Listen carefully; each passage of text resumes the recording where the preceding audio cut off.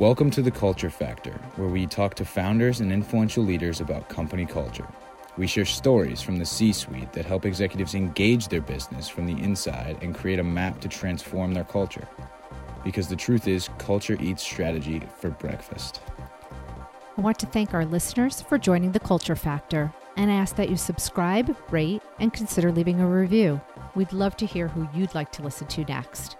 And a thank you to our sponsor, Company Tribes. They have an app and a virtual experience to help keep your tribe together during difficult times like now and business as usual. How strong is your company culture? Reach out to Paul at companytribes.com. As co-producers and hosts, I'm Holly Shannon, and along with Paul Jones, we welcome you to another great episode of The Culture Factor. And today we have Jeff Bettinger. He is the Chief Employee Experience Officer at Nu Skin. He leads human resource talent across 35 countries. Jeff is a culture expert with many awards, like HRO Today, along with many others honoring him in the areas of culture and engagement. Jeff's leadership has boosted Glassdoor ratings and improved virtually every metric of talent acquisition and human capital management. And today on The Culture Factor, we hope to uncover his strategies for other leaders to deploy. So let's get right into it. Welcome, Jeff Bettinger, to The Culture Factor. Thank you so much. Jeff, we're really excited to talk about this topic. And as we dive in, let's talk a little bit about what a timeless company is. I think, you and your work history, you've had quite an experience with being involved in creating timeless brands and timeless cultures. What is that to you? Yeah, I'd say a timeless culture is one that knows who it is. I think that one of the things that happens in organizations is that throughout the life cycle of a company, there are some ebbs and flows, some ups and downs of really staying true to what that culture is and who that company represents. And I think that, whether you're reading Good to Great or other books, when companies lose sight of that, that's when they tend to struggle and have some level of, falter and challenge. So timeless cultures, timeless brands are those that really stay true. They have to evolve, obviously, but it's a company that really, really, truly understands who they are and stays very, very in tune with that. I love that concept. Can you tell us a little bit about your work with creating these timeless cultures? I've been very fortunate through my career to work at some organizations that really have transcended elements of time with their culture, whether that's USAA, the big financial services firm out of San Antonio, and their commitment to military, or, most recently I've been with Alcon, which then was a division of Novartis till we spun off. And it was really, part of that culture challenge that created some of the need to spin off of the parent company. And, 75-year-old company or 70-year-old company while I was working there really knew who it was and was struggling with how to integrate into a different culture. And so coming back to that culture is really what set the company up for a, real successful launch and IPO just about a year ago. And then for the last few months, I've been at Nu Skin, a 35-year-old direct selling organization, again, with a very rich culture, engagement scores that every company would dream of having. But it's all about that foundational culture that really, ties people both to the brand, but also as an employer of choice. Jeff, if history and core principles are the foundation of Nu Skin, what are those principles and how did they create Nu Skin's company culture? Because you said they have a long-standing history of having a strong one and also going forward under your leadership. Yeah, I'll tell you what was really interesting about just even my interview process was Nu Skin knew who it was. And it was an exciting experience to walk into an organization that really knew who it was. I've walked into other organizations and they've been in the midst of a little bit of a culture struggle and not known who they were. But when I came into Nu Skin, I remember meeting with the chief executive officer, and he said, Jeff, we're a force for good. If you think this company is about selling lotions and beauty products, you're wrong. We are a company that makes the money we make so that we can make a difference on this planet. And then he started to tell me about the long history and relationship with the country of Malawi.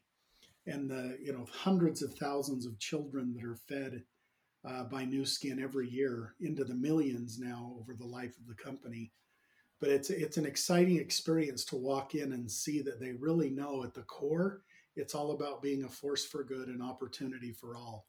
And those two statements are how I've been able to use that to help provide a little bit of a rebirth for or people in the company.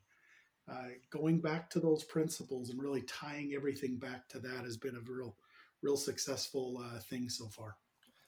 Let's dive into that a little bit, Jeff. It's so interesting. I feel like anytime you talk to most executive teams and founders, you're going to get this really dense, really purpose-driven feeling from a lot of these people. But a lot of times they get locked up in the executive team. So, how do you create and enliven this idea or this culture? What are some things that you've done, or what are some things that you're doing to, like you said, reinvigorate the culture there? Well, really, it all comes back to every single person from the front line to the top of the house being able to know and understand their place in the value chain of that cultural experience. And so at Nu Skin, a call center individual who would be, kind of an entry level role at our organization really understands the difference they're making, because during every single phone call, they have the opportunity to take donations for our Force for Good Foundation. And so I've found that really driving the culture to the very front line and having everyone feel they're very connected to it is really what makes a big difference. When I was at Alcon, Alcon's an eye care company.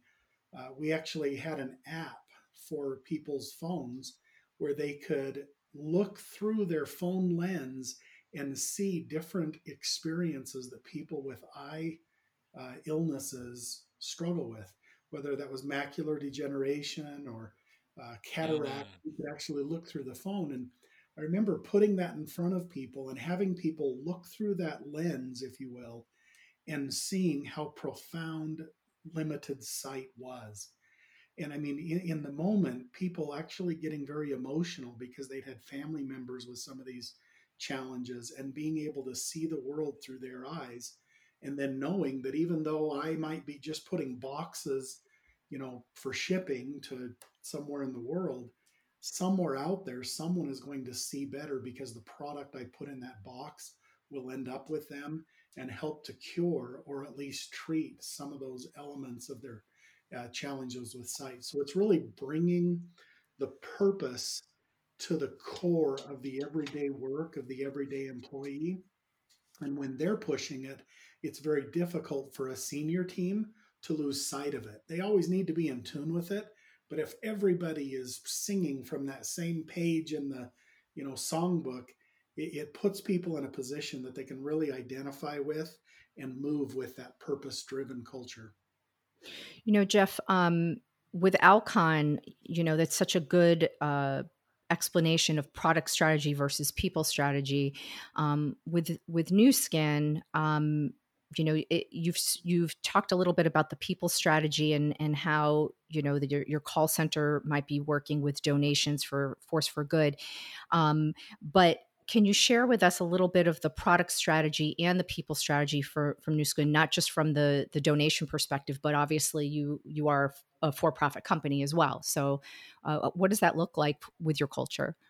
Well, really, in our culture, the whole purpose of an opportunity for all, when you think of Nu Skin and direct selling, the goal of the organization is to enable entrepreneurs. It's to help individuals have, in essence, a business in a box that for a very low investment, they can open that box. They can use the tools and platforms and products we provide and build themselves a career, build themselves a new way of life. And, it's exciting for us to hear their stories. One of the things that we have done at Nu Skin and has been in place for many years before I came is we actually, inside the building, list the names on the walls of the individuals who have reached certain milestones within the company. And we do that because we want everyone to keep sight of that ultimate goal of really empowering people to take control of their own lives and their own futures and destinies. And so, when you're in that type of a company, you hear an awful lot about, success stories. You hear about the challenges people go through, but you get to hear the stories of life-changing experiences where people have really changed the whole future for themselves and for their families. And by telling those stories throughout the organization, by helping people to meet those individuals, or in our case, even just see their names on the various walls throughout the building, they really begin to identify with the fact that they are impacting people's lives for the better as people take a risk with us at Nu Skin. I love that example, Jeff. And that's actually one of the things that we do in company tribes that I think is so impactful. I think a lot of companies, when they have those successful people, they're going to put them up there and they're going to say, hey, look at this person. They're being successful, but they don't actually tell the story of success. And I think that's so important. It's not just let's celebrate the outcome, let's celebrate the success, but what was the journey to get there? That's really where a lot of the inspiration comes from. You're absolutely right. Storytelling is really the core to how culture is passed on. And that's not just within companies, that's, in civilizations. It's those key core stories that really establish the identity of a group of people. And so within a company, I worked at Walmart earlier in my career, knowing the stories of Sam Walton's, desire to be very frugal in what he did, knowing that, he named his dog food brand after his own dog that used to ride in the back of his pickup. And here you had somebody who was, fairly wealthy. I mean, one of the richest people in the world driving just an old pickup truck. And the message it sent to us as employees was we're going to be frugal and we're going to be very careful about how we spend the corporate dime, which, was a story that conveyed 1,000 messages. And those powerful stories that can convey those 1,000 messages really help a company to establish who they want to be and then instantiate that for really timeless experiences. It's so beautifully said, and it's really nice to look at the positive sides of how storytelling can enhance a culture. We obviously are going through a very difficult time, with the pandemic and with COVID and layoffs and so forth. In our last conversation, of course, the Culture Factor is about to be privy to. You had talked about a theory about what you felt layoffs equated to, and I think it's sort of built into Nu Skin's company culture. Do you think you might be able to elaborate on that? Well, really, it's all about the metaphors. At Nu Skin, our metaphor for who we are is we're a family. And so when we have to, and it has happened, when we have to go through the process of laying off individuals, which is something we really don't want to do, we end up we're losing a family member, and we don't want to lose our family members. And so, that's the metaphor for us. Other companies call themselves teams, and you never like it when an individual goes, down for the count in a team. But we really, at Nu Skin, we define ourselves as a family. And so, it's a very serious thing. I've been with executives who've actually gotten a little teary eyed going through that experience of having to, go through the process. And that's because they're losing family members. Well, that would account for why your Glassdoor ratings are so high, because you really take the time to treat everybody as family. And Jeff, could you elaborate on that a little bit more? I think in a lot of companies, a lot of people talk about family. It's something that I think is quite common in the workspace, but it's not something that is common to actually feel. So if family is something that you really want to create, what suggestions would you have for those out there that think that same way, but want to really show their employees that, like, no, we're really serious about this? Yeah, I'd say that when you really think about the genesis of a company, every company starts really as a family. It's really rare that just two or three strangers get together and they start something special that becomes a timeless brand. Usually mom or dad are helping out, or aunt or uncle, or cousin or brother or sister. When you think of it that way and how a company grows and expands, you start to really instantiate the importance and value of what family really does mean. So within our organization, we have expectations, of managers. The same that you would want regular communication between members of a family, we actually measure our managers on both the quantity and the quality of their one-on-ones that they have with their employees. Because our basic expectation is that every single week, an employee is going to have a one-on-one with their manager. And that allows us to be in a position to be able to, both set the expectation for the culture, but also set the expectation for the employee's experience, that they are, that they have someone who cares about the ins and outs, the ups and downs of what's going on in their life. And that in and out and up and down is everybody's experiencing it on every level of the company, no matter what position they're in, whether it's, call center or the CEO. So it must be very heartwarming that they can sit down once a week with their manager and have, whether it's a heart to heart or a business conversation. And in some cases they overlap these days, right? Yeah, I think that especially during this COVID crisis, we focused real heavily on mental health with our leadership team and really making sure that they're checking on their people. And so we really look for people when they're having those conversations with their employees to spend time. And we've actually given them discussion guides on how to really start out thinking about the individual, thinking about that family. How are things going?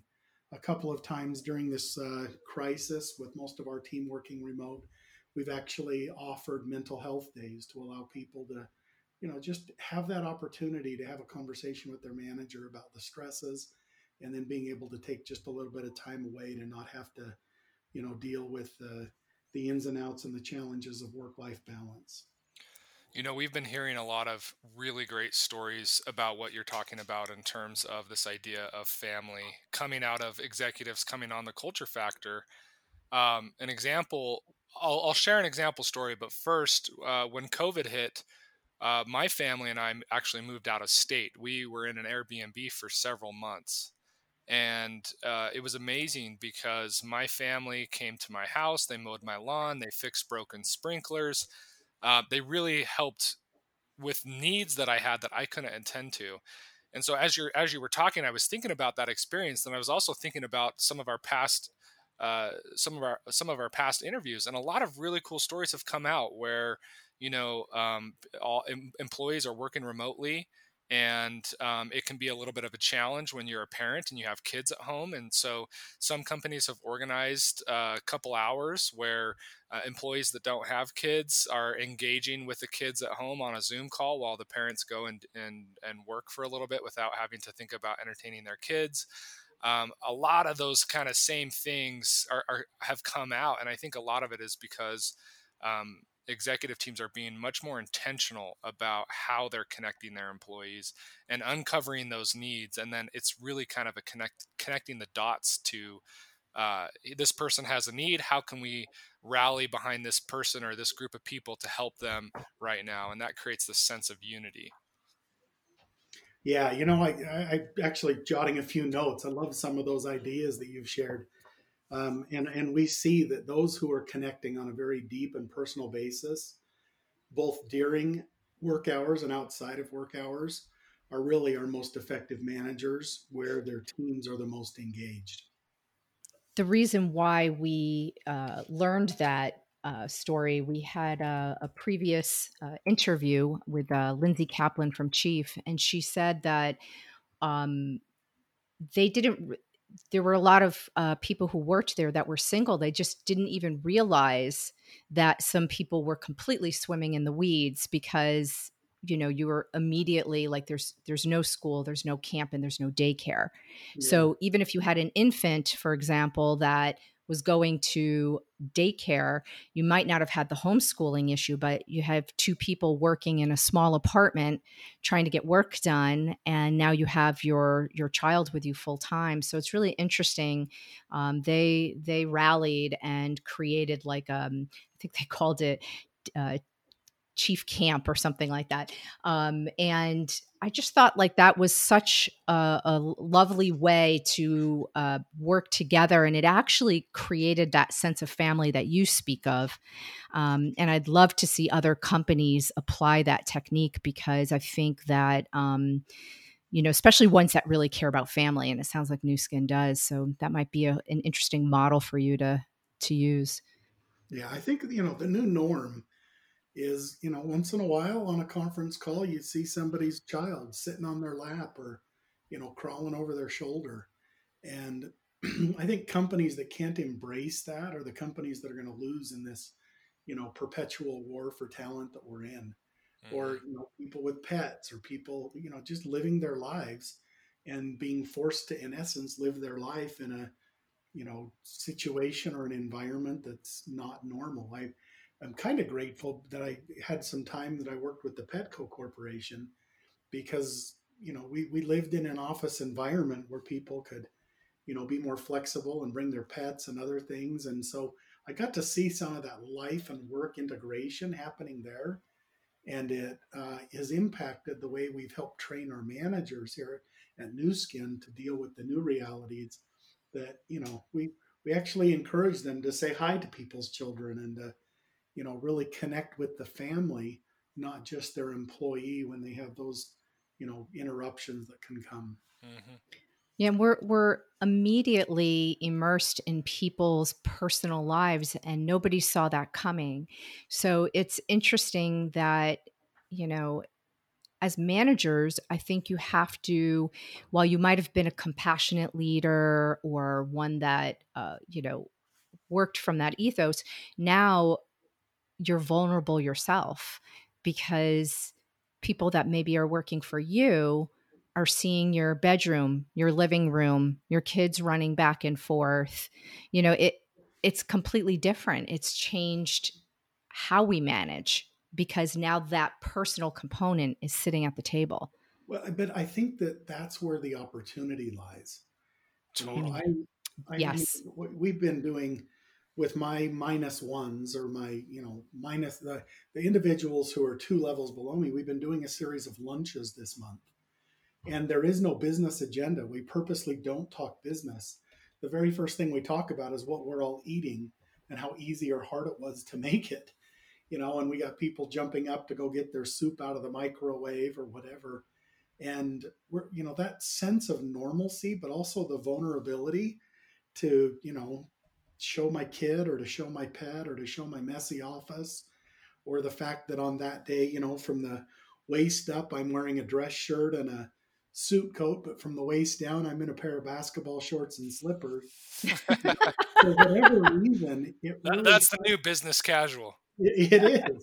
But that's good. That's going to go public here soon. Like, you're going to see that happening. People are going to be wearing tuxedos on top and then just their boxers when they're going into I've Walmart. been to Bermuda. That's how they kind of roll there. So, but it just that type of vulnerability and authenticity is really what drives part of Nu Skin's culture of being authentic in a family.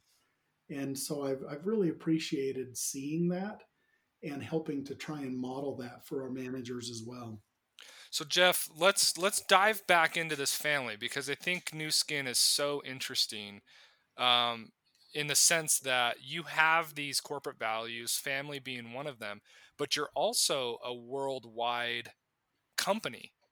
So you're not just impacting Americans, you're impacting multiple companies with many different cultures. Um, I would assume that that would be somewhat of a challenge, like across people culture. How have you? What are some strategies that you use to unite an entire organization across the world under these values? I think the first step is you have to look for what are the lowest common denominators, and then use those to create the overall framework But if you use the metaphor, for instance, of building a house, the corporation collaborates globally with its various regional and country offices to look at what are the most common elements of who it is that we want to be. And at Nu Skin, we defined 8 of them, right? We defined 8 factors that said this is exactly who we are. But how in the Tokyo office or in the Sydney, Australia office, those are embodied is partly incumbent on them to define within the framework. So, back to the house metaphor, we've given them the blueprint, but we let them choose the color of paint and where pictures are hung, as long as those colors of paint and those pictures and the placement of the furniture aligns and doesn't violate those lowest common denominator values, which using the word lowest common denominator is sounds like I'm marginalizing them. I mean, they're incredible things about customer obsession and being exceptional and about fast speed, and those things are core to us, but it helps to give us a guide to remove the things that don't help us stay true to that culture, no matter where we are in the world. But how they want to celebrate a birthday or how they want to celebrate an anniversary can vary from place to place as long as it aligns to those core, 8 values that we have. What are those core 8 values?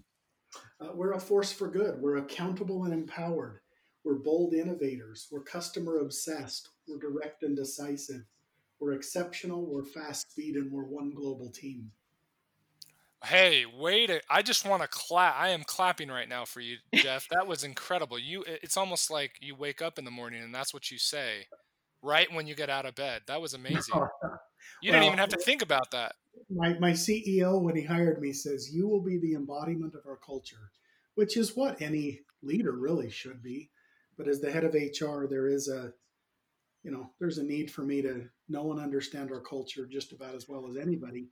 And being a newcomer to a 35-year-old company, that takes a little extra work to get there. So, Jeff, I want to dive into the HR aspect of this really quick because I think generally with HR, you're doing a lot of the operational stuff of the business, hiring, firing, and these are very legal driven, right? So it seems to me like a lot of times HR people are set up to fail when they think culture is always something that they want to do, but it's very little of what they actually get to do. How how have you balanced that? Do you get that sense of kind of this dichotomy of you've got the body of the business and the soul of the business to watch out for, but anytime that an HR person walks around, your heart rate comes up a little bit. So how when you're talking about these feel good things like values and things like that, should they live in HR? Should they live somewhere else? How do people in HR how do they live those? So that they actually I bring mean, those to life. so saying that though would be almost like saying, budgets should only live in finance and no one else should be held to a budget. Hmm. Um, you know, Compliance belongs in legal, so the only people who need to be compliant are our lawyers. That none of those statements would be factual. Culture resides within the organization in the people's experience, and HR may be the keeper of the culture or the creator of how to personify or to define, how to elucidate what the culture is. But the everyday experience that managers provide is really what drives the culture. If you think of a hub and spoke, kind of a model or a wheel, the culture is at the center, but how we hire a person is tied to the culture. How we give feedback in preparation for a promotion is part of how we exemplify the culture. How we do corrective action is part of the culture. How we define and develop compensation systems is all part of the culture. And so if you put the culture at the center, and then tie all the elements of the human experience to the culture. As an HR function, you're actually helping managers then to better live the culture because they have the tools when they do need to hire someone to do it in a way that's culturally appropriate and helps to transfer some elements of that culture to that new employee. Now, we wouldn't ask every manager to conduct a new hire orientation with their 3 or 4 people that start every year. So yes, HR takes care of an employee orientation, but then we do a warm handoff to that manager who knows and understands what this culture is about and starts to frame up the employee experience in accordance to that culture. Mm.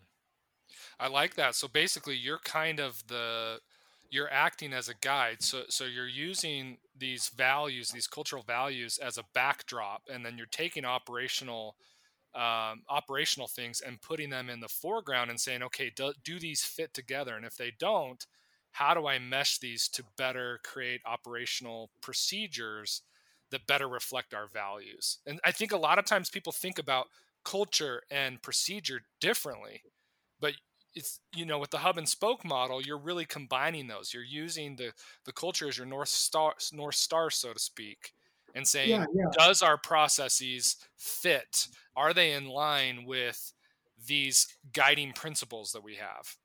yeah. So, for instance, at Nu Skin, one of our core principles is that we're fast speed. And so when we're designing a new process or a program or a policy, the first question we have to ask is, can someone do this fast speed? Are we putting too many barriers in the way for them to be able to accomplish this? And so, that's just one example of how you might apply the culture to how you have to create a process. Hey, Jeff, when you bring in a new leader, when you're hiring somebody new, um, what is it about the process? Like, how do you share with them those 8 factors, and how do you determine that they would be able to uphold those? Well, I mean, we use behavioral interviewing to really take an understanding of the individual's um, orientation towards these cultural values. The beauty of our cultural values is that they're fairly timeless. They're a little bit of motherhood and apple pie and Chevrolet. It's tough to argue that you don't want a culture that's accountable and empowered. But what we then look for in the interview process are examples of how a person has shown that they're accountable, that they take accountability for their errors, that they take accountability for projects that they've been given. Or if it's about one global team, we look for examples of how they have collaborated across boundaries, across cultures, to find the very best solutions despite cultural or geographic nuances. And then when we deal with our managers, we really, I mean, just this week we launched a training program where every one of our managers will get to pick 2 areas of our culture where they think that they have the greatest opportunity to improve. And we've used our engagement survey results to help them identify where they may have some gaps. And between now and the end of the year, every manager will have the opportunity to go to some skill building to help them in those areas where they have opportunities to continue to improve. So it's about really helping them to have the tools to spot where they may have issues and then give them the opportunity and the skill building experiences to close some of those gaps. Oh, that's amazing. I mean, it's really nice that you give them the tools to grow and lead and become stronger. I mean, that it just shows them that we not only have a good company culture at Nu Skin, but we care about you being a part of it and what your contribution to that is. Yeah, absolutely. This was great, Jeff. I can't thank you enough for coming to the Culture Factor. I really think you have provided such a great roadmap for other leaders here. What's cool too, and Jeff, thank you so much for coming. Is your background is you're kind of, I would say you're kind of an expert in this. I mean, working at Petco and Walmart and all of these big brands that have done a great job of bringing to life, connecting their employees, not just to their values, but to their product. I love the example you shared of the app that was created so that people could look at the different eye issues. That's, oh man, that's such a great example. So I really enjoyed the interview and appreciate you coming on and sharing some of your insights. Thanks so much. Appreciate you having me.